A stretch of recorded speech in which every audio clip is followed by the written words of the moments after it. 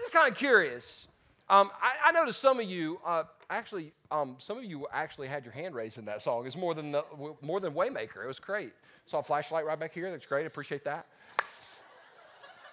No, I'm serious. She had a flashlight. That was awesome. It's like the most encouraging thing that's happened to me all day long. How many of you men in the room would admit that back in the day you had a mullet? Would you? Okay, yeah. Very few men would actually admit that. I did. I had a mullet. Mine was, I had a tight perm in the back at one point. I mean, if you're gonna do it, just own it, right? Now, here's what the song says. I want my mullet back, but not really. I don't. Like if somebody walked in here with a mullet, first of all, we would greet them and say, "Welcome to Second Chance." You obviously need one, but anyway, we would just say we would welcome them. But nobody would look at a man with a mullet and think, now that's a man all about progress. What would you? No, you would say, oh, wow, we're taking it back. We're stepping back. And women, don't judge. Don't judge, because while you didn't have the mullet, you know what you did have? A catcher's mitt right here. Back in the day when men had mullets, you used a whole can of hairspray, and you could have played baseball and been the catcher, and all you had to do was tilt your head forward. You couldn't have thrown the ball because it would have taken 3 years to get it out of that. But you had any lady catcher's mitt?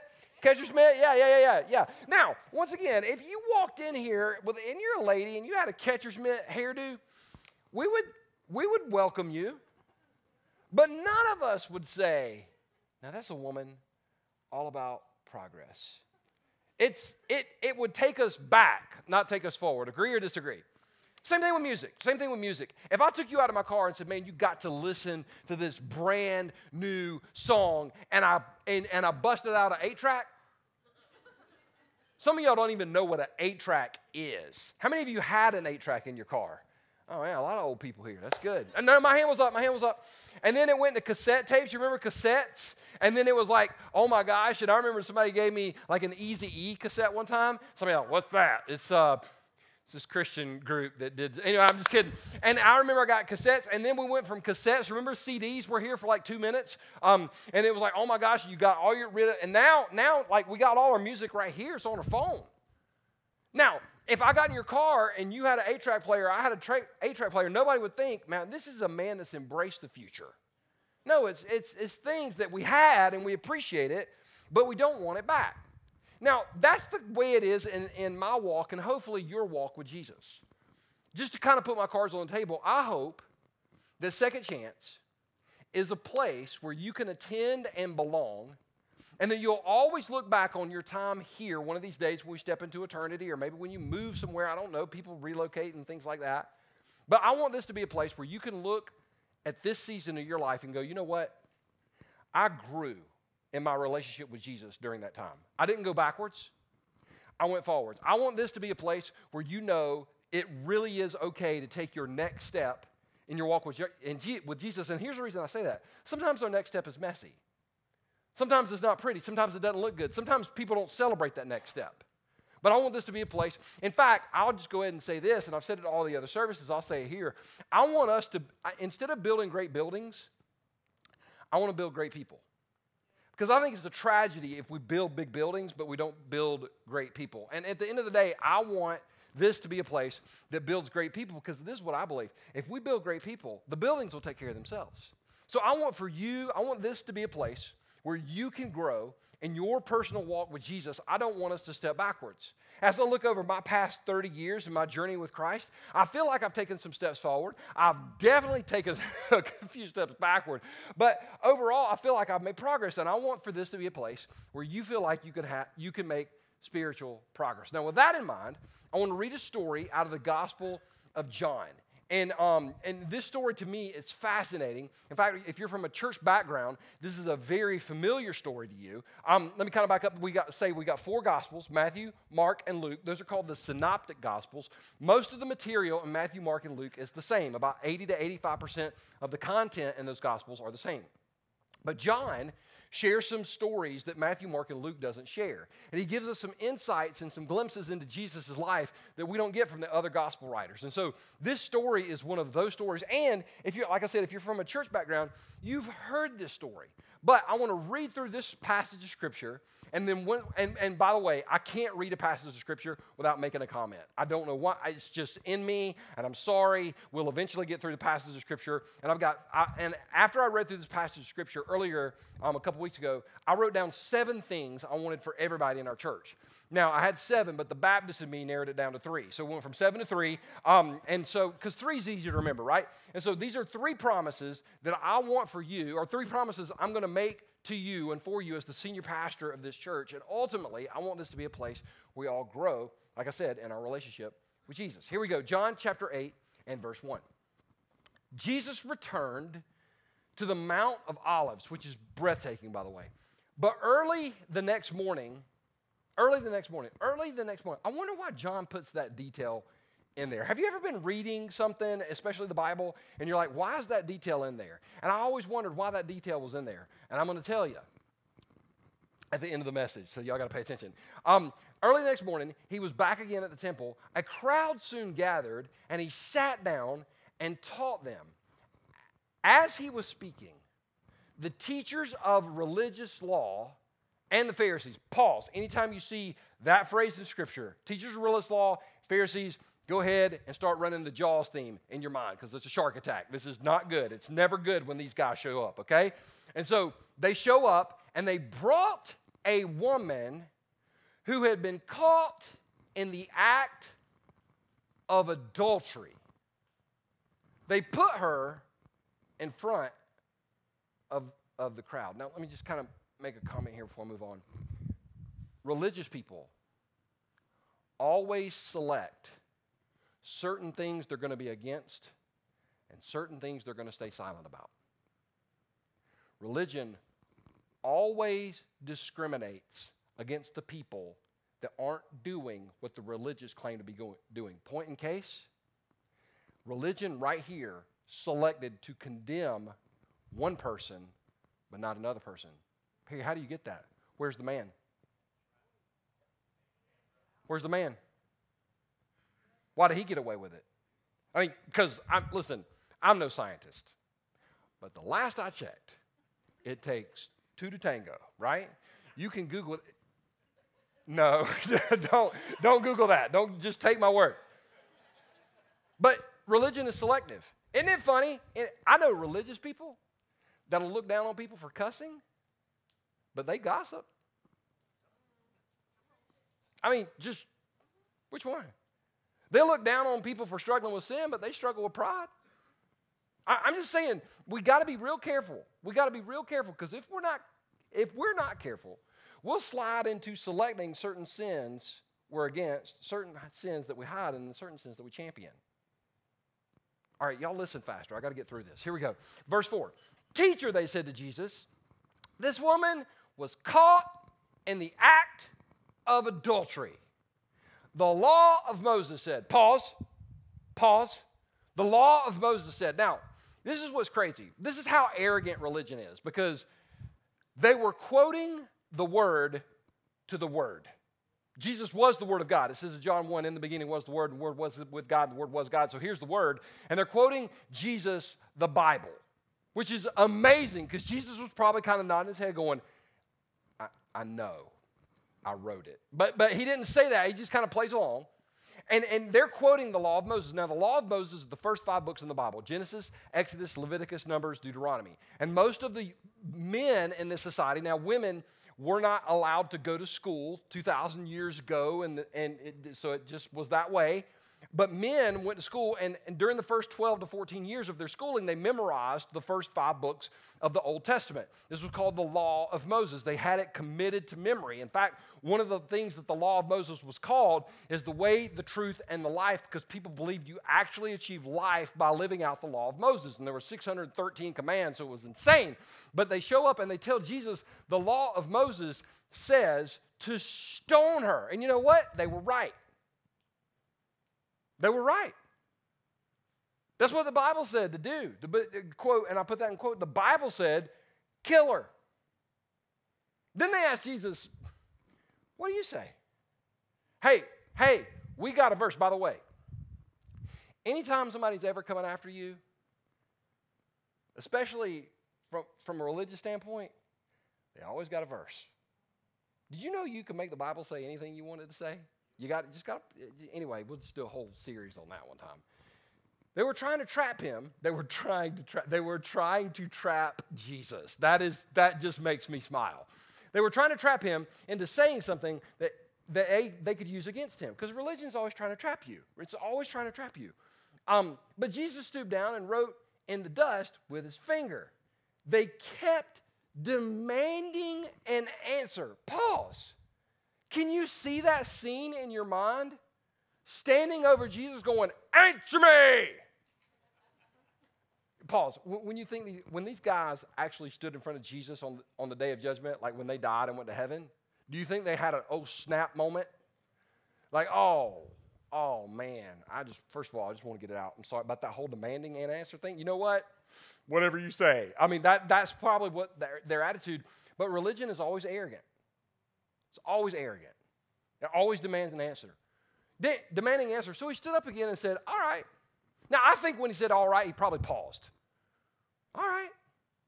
Everybody's happy because they get to kill somebody.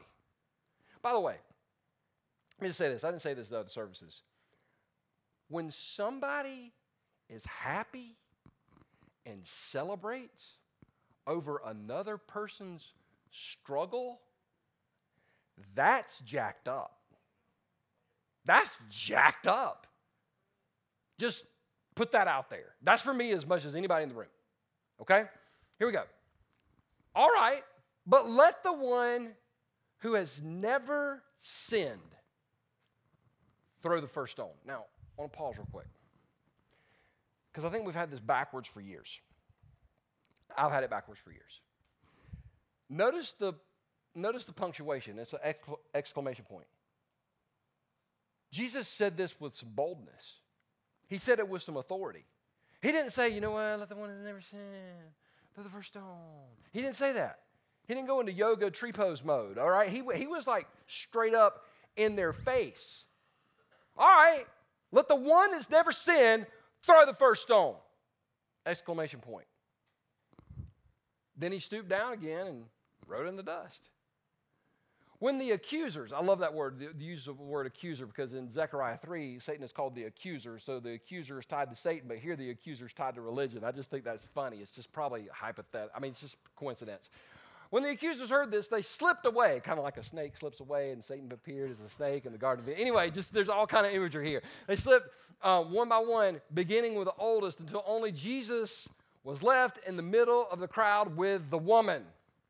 Then Jesus stood up again and said to the woman, where are your accusers? There's that word again, accuser. Zechariah 3 says the accuser, religion, the accuser. It's just funny how it all fits in there. It's probably, didn't even one of them condemn you? You ever felt condemnation from someone? It sucks, doesn't it? Watch this. No, Lord. Now, hold on for a second. I realized this week, I've been reading the Bible nearly my whole life, that right here, she got it right. This is the only person in the crowd that actually recognized Jesus. Because when the religious leaders and Pharisees showed up, they called him teacher. She called him Lord. So the most religious people in the passage missed it. And the most sinful person in the passage got it right. You know why she got it right? Because until you understand you need amazing grace, you'll never see it as amazing grace. But once you understand it's what's been given to us, we can't get over it. No, Lord. I just love that. 2 words. The religious leaders are shouting all these accusations. She just spoke 2 words. No, Lord. Got it right. And Jesus said, neither do I. Go and sin no more. Now, you remember when I showed you in the last slide the exclamation point? There's not an exclamation point here. There's a period. See, I've heard this taught where Jesus was like, neither do I. Go and sin no more. It's not what the passage says. I think it was more of a, neither do I. And he had a smile on his face. He said, go and sin no more. In other words, it wasn't like punishment. It was permission for her. Basically, he was essentially saying, you don't have to live like this anymore. Hey, what happened, happened. You don't have to live this way anymore. And he gave her permission to step into a brand new life. Now, all of that to say, three promises that I want to make to you as the pastor of this church. Three things I want you to know about this environment and about you and your family and your children or your future children or whatever growing their relationship with Jesus. And it's this. Number one, we will choose to love you more than of you. We will choose to love you more than of you. Now, I'm a Clemson fan. Yes, I watched the game last night, the end of the first quarter, and I was like, I'm going to bed. Because I didn't want to see our third string play. If I want to see third string play, I'd watch Carolina's first string. Anyway, I'm a Clemson fan. By the way, anytime I talk about Clemson, the only people that tell me I should not talk about Clemson are Carolina fans. Georgia fans don't say anything. Alabama don't have the internet. So like none of those people kind of say anything. But, I'm a Clemson fan. But you know what? You don't have to be a Clemson fan for us to hang out. Like a lot of my people are Carolina fans. And South Carolina fans, I want you to listen to me. We could play this year. Because of the SEC and the ACC and the schedules, there's possible, we don't play. We're not scheduled. But we could play if y'all make it to the playoffs. Now, everybody's laughing, but hold on. This is 2020. If it's going to happen, it's going to happen this year, right? Nothing surprises me in 2020. I could walk out the door and a dinosaur could walk by and I'd be like, you know what? It's 2020. Screw it. Like that's my attitude now. But I don't limit the people that I hang out with to only Clemson fans. If I did, it would limit my friendships. It's the same thing in this story that we just read. Jesus did not, in fact, I heard a friend of mine say this years ago, and I've just repeated it over and over and over again because it's so true. Jesus liked people that were nothing like him, and people that were nothing like him liked him. That's the environment that we want to create. Because right now in my life, I'm 49 years old. I've got strong theological convictions, probably stronger than they've ever been. I've got strong moral convictions, stronger than they've ever been. But I'm not going to draw a line in the sand and say, unless you believe what I believe and behave like I behave, you can't be a part of what we're doing. That is arrogance at its best. But some people we fight over the dumbest things. I was preaching at another church one time in another state, and it was one of those sermons where, I only had to preach it one time, so I just went in. When I say I went in, I was sweating, spitting, and snorting, and everybody was it was like charismatic, so everybody's all happy. I love charismatics. And so everybody's all happy, and afterwards they were like, you need to stand down front and talk to people. And I was like, because I get nervous. I do. Like right now I'm great, but if I'm standing and everybody's lined up to talk to me, I'm like, it's a long line. And they all say the same thing. You're tall. I'm like, so if you've ever said that to me, I'm sorry. In my mind, I judge you just a little bit because I've been tall. Anyway. So I preached this sermon, and after I got done preaching the sermon, I'm standing down front, and a guy walks up to me after I preached the sermon, and he said, Pastor, I got a question for you. It was a young dude. It's always a young dude. It's always a young dude. He don't have a girlfriend. He don't have a job. Anyway, so he's standing there, and he looks at me. I just need to know something right now. Are you pre-trib, mid-trib, or post-trib? I was like, what? He's like, you know what I'm talking about, the tribulation? I'm like, I know the tribulation. But I didn't preach about that. I didn't even say anything about Jesus coming back. Why does it matter? He said, I need to know so I can know whether or not I can buy into you. First of all, I don't need you to buy. I didn't say that. But by the way, pause. Pre-trib, mid-trib, post-trib. This is about the tribulation that is going to take place at the end of times, according to some theological beliefs. Pre-tribulation is all heck's going to break loose here on earth, but don't worry about it. Jesus is going to come get all his kids, and we don't have to be here all the bad stuff, where all the bad stuff happens, right? Mid-trib is Jesus is going to let us live about 3.5 years through all the bad stuff, and he's going to be like, you know what? Everybody out of the pool. He's going to come get all his children, and all the bad people have to stay another 3.5 years. Post-trib is he's going to let us suffer and get killed and get our heads chopped off, and everything's going to go crazy. There's going to be one checkout line at Walmart. We're all going to have to go to Walmart, and it's going to be like he's going to let all that happen, and then after tribulation, he's going to come back and get us all. Now, personally, I hope it's pre-trib. I hope it is. I don't want to be here during the bad stuff. I had somebody tell me one time, I think we should suffer for Jesus. And you know what? I hope he leaves you. He leaves you, takes me. That'd be great. But does it matter? Does it matter? So I told him, I was like, man, I'll be honest with you, I'm pan-trib. He said, what? Hey, I'm from the South. I just believe it all pan out in the end. Jesus has got it. I told him that. He didn't think it was funny. Y'all did. But he didn't think it was funny at all. But I'm like, do we have to agree on what we think about the tribulation to be friends? My gosh. Jesus chose to love people more than he chose relationships over rules. Here's where I'm really going with this. Jesus chose to, now I want you to listen to me, I'm going to get roasted for this, but that's fine. Once you've already been canceled, it doesn't matter how many other times you get canceled. I know we live in cancel culture. I don't care. Jesus chose a relationship over what the Bible said. He did. Let me ask you a question. Did the Bible say this woman should be killed? Yes or no? Did Jesus have her killed?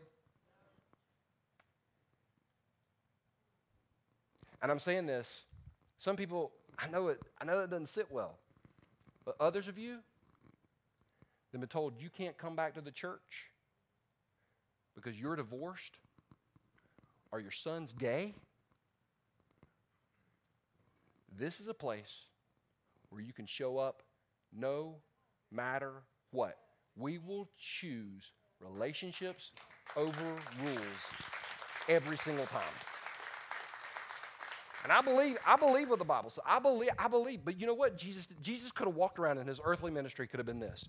No, stop it. I know what you did. I know what you did last night. I know what you did last summer. I know what you did 10 minutes ago. He could have just done that. And you know what? He would have been right. But at the end of the day, if he would have had that approach to ministry, he would have made a point, not a difference. And I believe one of the reasons the church has lost so much influence in today's culture is we've been so obsessed with making a point and not making a difference. Well, I guess you're saying anything goes. I don't know. Take it to Jesus, who let the woman who was caught in adultery go. He let me go. He let you go. So that's a promise we're always going to have. We'll choose to love you more than you. Number 2, we'll choose safety over shame. We'll choose safety over shame. I went to Christian school the first 7 or 8 years of my school. And I went to K4. It started me, I was 4 years old. I got kicked out of my first Christian school at 4 years old. Not making it up. I've always been an overachiever. So I got kicked out of that school. Went to another school. And I went to school back in the day where you got paddlings. Like you would legit get beaten by the teachers and the principal. And when the principal paddled you, that was like a special occasion, which I had lots of special occasions when I was a kid. I was on a first name basis, had my little frequent diners card or whatever. I could just walk in. Now, I want to go ahead and tell you, and at Christian school, the way I had it set up is you got paddled for the weirdest things. It was like independent Baptist, so we had rules on top of rules on top of rules. So if you got caught speaking in the bathroom, talking in the bathroom, paddling. If you took more than 2 paper towels, paddling, because the monitor would tell on you. When I got to go to the bathroom by myself, I'd always take like 4 or 5. I've always been a rebel. Anyway, the problem with the paddling, and by the way, when you got paddling in school, you couldn't come home and tell your mom and dad because they wouldn't call the teacher. They would give you one too. I got a 2-for-1 special. Every time I got one in school, I got one at home. You probably deserved it. So I never forget, the worst thing about getting a paddling in Christian school was not the paddling. The paddling wasn't that bad. Physical pain is physical pain. You just take it. The worst thing was the prayer, that they would pray for you before they paddled you. Miss Nally in the 4th grade, I can remember I was talking in the bathroom. We go in, we're praying. She's there, Mr. Edison, the principal's there. Miss Nally, Mr. Edison, how do I remember these things? Torture, that's how I remember these things. And Miss Nally's holding my hand and said, let's pray. And I'm like, okay. She's like, Jesus.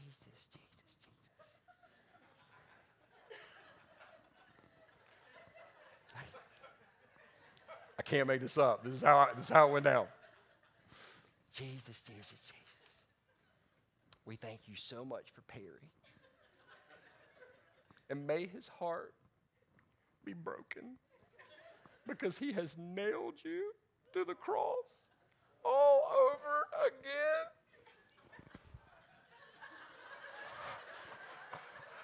I talked in the bathroom. Miss Nally, what the heck? I didn't say that. I'm saying that in my... But have you ever been shamed during a prayer? God, please forgive them. We know they're sinful. We know they... And it's like, by the time the prayer was over, I was like, could you just beat me next time? I mean, could you just wear me out? Because I think the physical beating will be like what you just did to me is going to scar me for the rest of my life. It's the thing called shame. And all of us in this room have had to deal with shame. The lady in this story, caught in the act of adultery. Maybe a setup, we don't know. Many scholars believe she was dragged naked through the streets and thrown in front of Jesus. I would be willing to bet you that this woman was like, please kill me.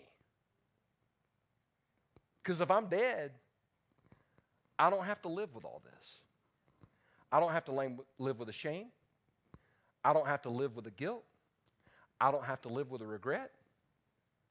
Shame has silenced more people and set them on the sideline than just about anything else in the world. But Jesus, well, he chose safety. Because everybody's saying she should be killed, and Jesus actually set her free. I want this to be a place where it's safe to admit, this is who I am. I'm struggling with some things. I'm not where I need to be. And I know I have more steps to go in my relationship with Jesus and not be shamed for it. Which, by the way, I'm not who I need to be. I still struggle in my relationship with Jesus. And I pray that I can continually take next steps in this environment. Can you imagine what would have happened in maybe your own life if there had been a safe place where you could go and say, this is who I am, and this is what I'm struggling with, and instead of getting pushed out, you got brought in? And instead of pushing you away, we said, you know what, how can we come alongside you and help you take your next steps in your walk with Jesus? At the end of the day, I want this to be a place where it really is okay not to be okay. Which leads to the last point. The last point is this. We will choose progress over perfection. Progress over perfection. A couple weeks ago, it was really interesting. I was listening to an interview. I was listening to a podcast, and they were interviewing Mike Tyson. I don't know if y'all remember Mike Tyson or not. If you don't know who Mike Tyson is, my opinion, I didn't say I said one of the greatest boxers of all time. He was amazing. I remember playing Mike Tyson Punch-Out on Nintendo, Super Nintendo. Y'all remember that? It came out on Wii. I got it one time when it came out on Wii, and I was tired by like the third round because you actually threw punches and stuff. But Mike Tyson, I'll never forget, in 1988, Mike Tyson fought Michael Spinks. And it was supposed to be one of the greatest fights of all time. Tyson was undefeated. Spinks was undefeated. There was so much hype. People spent hundreds and thousands of dollars to be at this fight. Well, I remember one Hollywood star brought in all his friends, paid over $1 million to have them all there. They're all at ringside, everything. And the fight, ding, ding, the bell starts. Tyson knocked him out in 91 seconds. A minute and a half. I remember the announcers going, well, Bob, what do you think about that? That's a fight. You know, this is Southern announcer. But can you imagine being at that fight and you're just kind of sitting there and you're just kind of prepared to just, okay, this is good. It's just, no, okay, it was good. Let's just over it. Okay, it was over that fast. I think about that, and then I think about the series of movie Rocky. Karis the other day, my 13-year-old daughter, she's like, Daddy, I think I want to see the Rocky movies. I was like, oh, such a good girl. I was explaining to her, though, the thing that got me about Rocky 1, and it was the same with Creed. It's the same type of, when Rocky is training Apollo's son. But anyway, Rocky 1, the reason it got me, and the reason I still kind of get choked up every time, is the end of Rocky 1, Rocky didn't win the fight.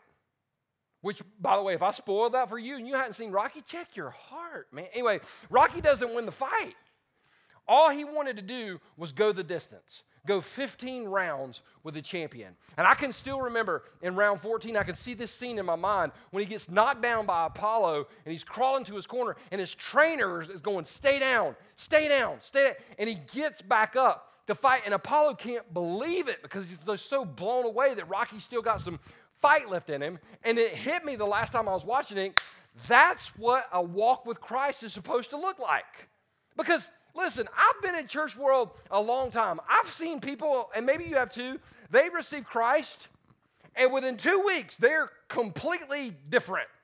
They don't smoke anymore. They don't drink anymore. They don't cuss anymore. They walk on water. They fed all their friends. They had 5,000 friends. They fed them with a Happy Meal from Taco Bell. Like they are on it. They memorized the Bible in like a month. They're just doing stuff. And we see that, and we think that's everybody's journey. But do you know everybody has a pace, but not everybody's pace is the same pace? Most people I know that are honest, they're kind of like Rocky. They just get in the ring. And some rounds we win, some rounds we lose.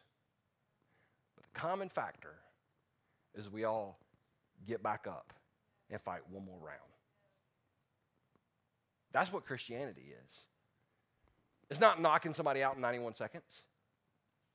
It's the willingness, and I've heard people say this, and you have too. If you're a Christian, you wouldn't fight with those things. And I say, because you're a Christian, you fight with those things. Because if you were not a Christian, there would be no reason to fight to begin with. So at the end of the day, we choose progress over perfection. You say, Peter, how do you get that out of that text? It's very simple. When Jesus is talking to the woman, he told her, I don't condemn you. Go and sin no more. Let me ask you a question. You think the woman left that conversation and never sinned again? Yes or no? No. But you know what? She had a life-changing encounter with Jesus. And in this meeting, she definitely took a next step. If we can't say anything else about her, we can say she met Jesus, she got it right, she moved forward. That's what I want for every single person here. We meet Jesus, we get it right, we move forward. If we get knocked down, we get back up. Encounter with Jesus, get it right, move forward. 15 rounds until he takes us home. I told you we'd circle back to this. This is what blows my mind about this entire encounter that this woman had. At night, when this woman is doing what she did, when she's like diving into sin with both feet, she's absolutely, chose to do the wrong thing. Jesus could have pushed her away. He could have isolated her. He could have turned his back on her. But that's not what we see him doing. While she's sinning, look what Jesus is doing. Jesus returned to the Mount of Olives. But early the next morning, while she was sinning, early the next morning, he was back again at the temple. A crowd soon gathered, and he sat down and taught them, don't miss this, while she's on her way to condemnation, Jesus is putting a roadblock that will change condemnation to celebration because she recognized who he was in her life. So I don't know what you walked in here with today. Maybe feeling the weight of the world, maybe feeling some condemnation spiritually, maybe feeling overwhelmed, maybe feeling like you're trapped in a certain circumstance or a situation, or you've fought this week and you feel like you lost this round. There's good news. Just like the woman in this passage, she realized, you know what? Jesus is a waymaker. And when she was caught, and when she was accused, and when she was trapped, did she think that Jesus was working in her life? Yes or no? Absolutely not. But even when we don't think he's working, he's working. And even when we don't think he's moving, he's moving. And for her in this passage, she realized Jesus was a waymaker. Even in an impossible circumstance where she was going to be condemned, he set her free. And if he did it for her, he'll do it for us. Father, I want to thank you right now that you are a waymaker. God, and there are so many times that I look in my own life and there's no way I would have believed in that moment that you were working. But you were working, and you are working right now in this place. So, Father, I pray for those that might be wrestling with hope, might be wrestling with peace, might be wrestling with joy. Jesus, that we would just be reminded over these next few moments that even when we don't see it, you're working. Even when we don't feel it, you're working, and you have greater things in store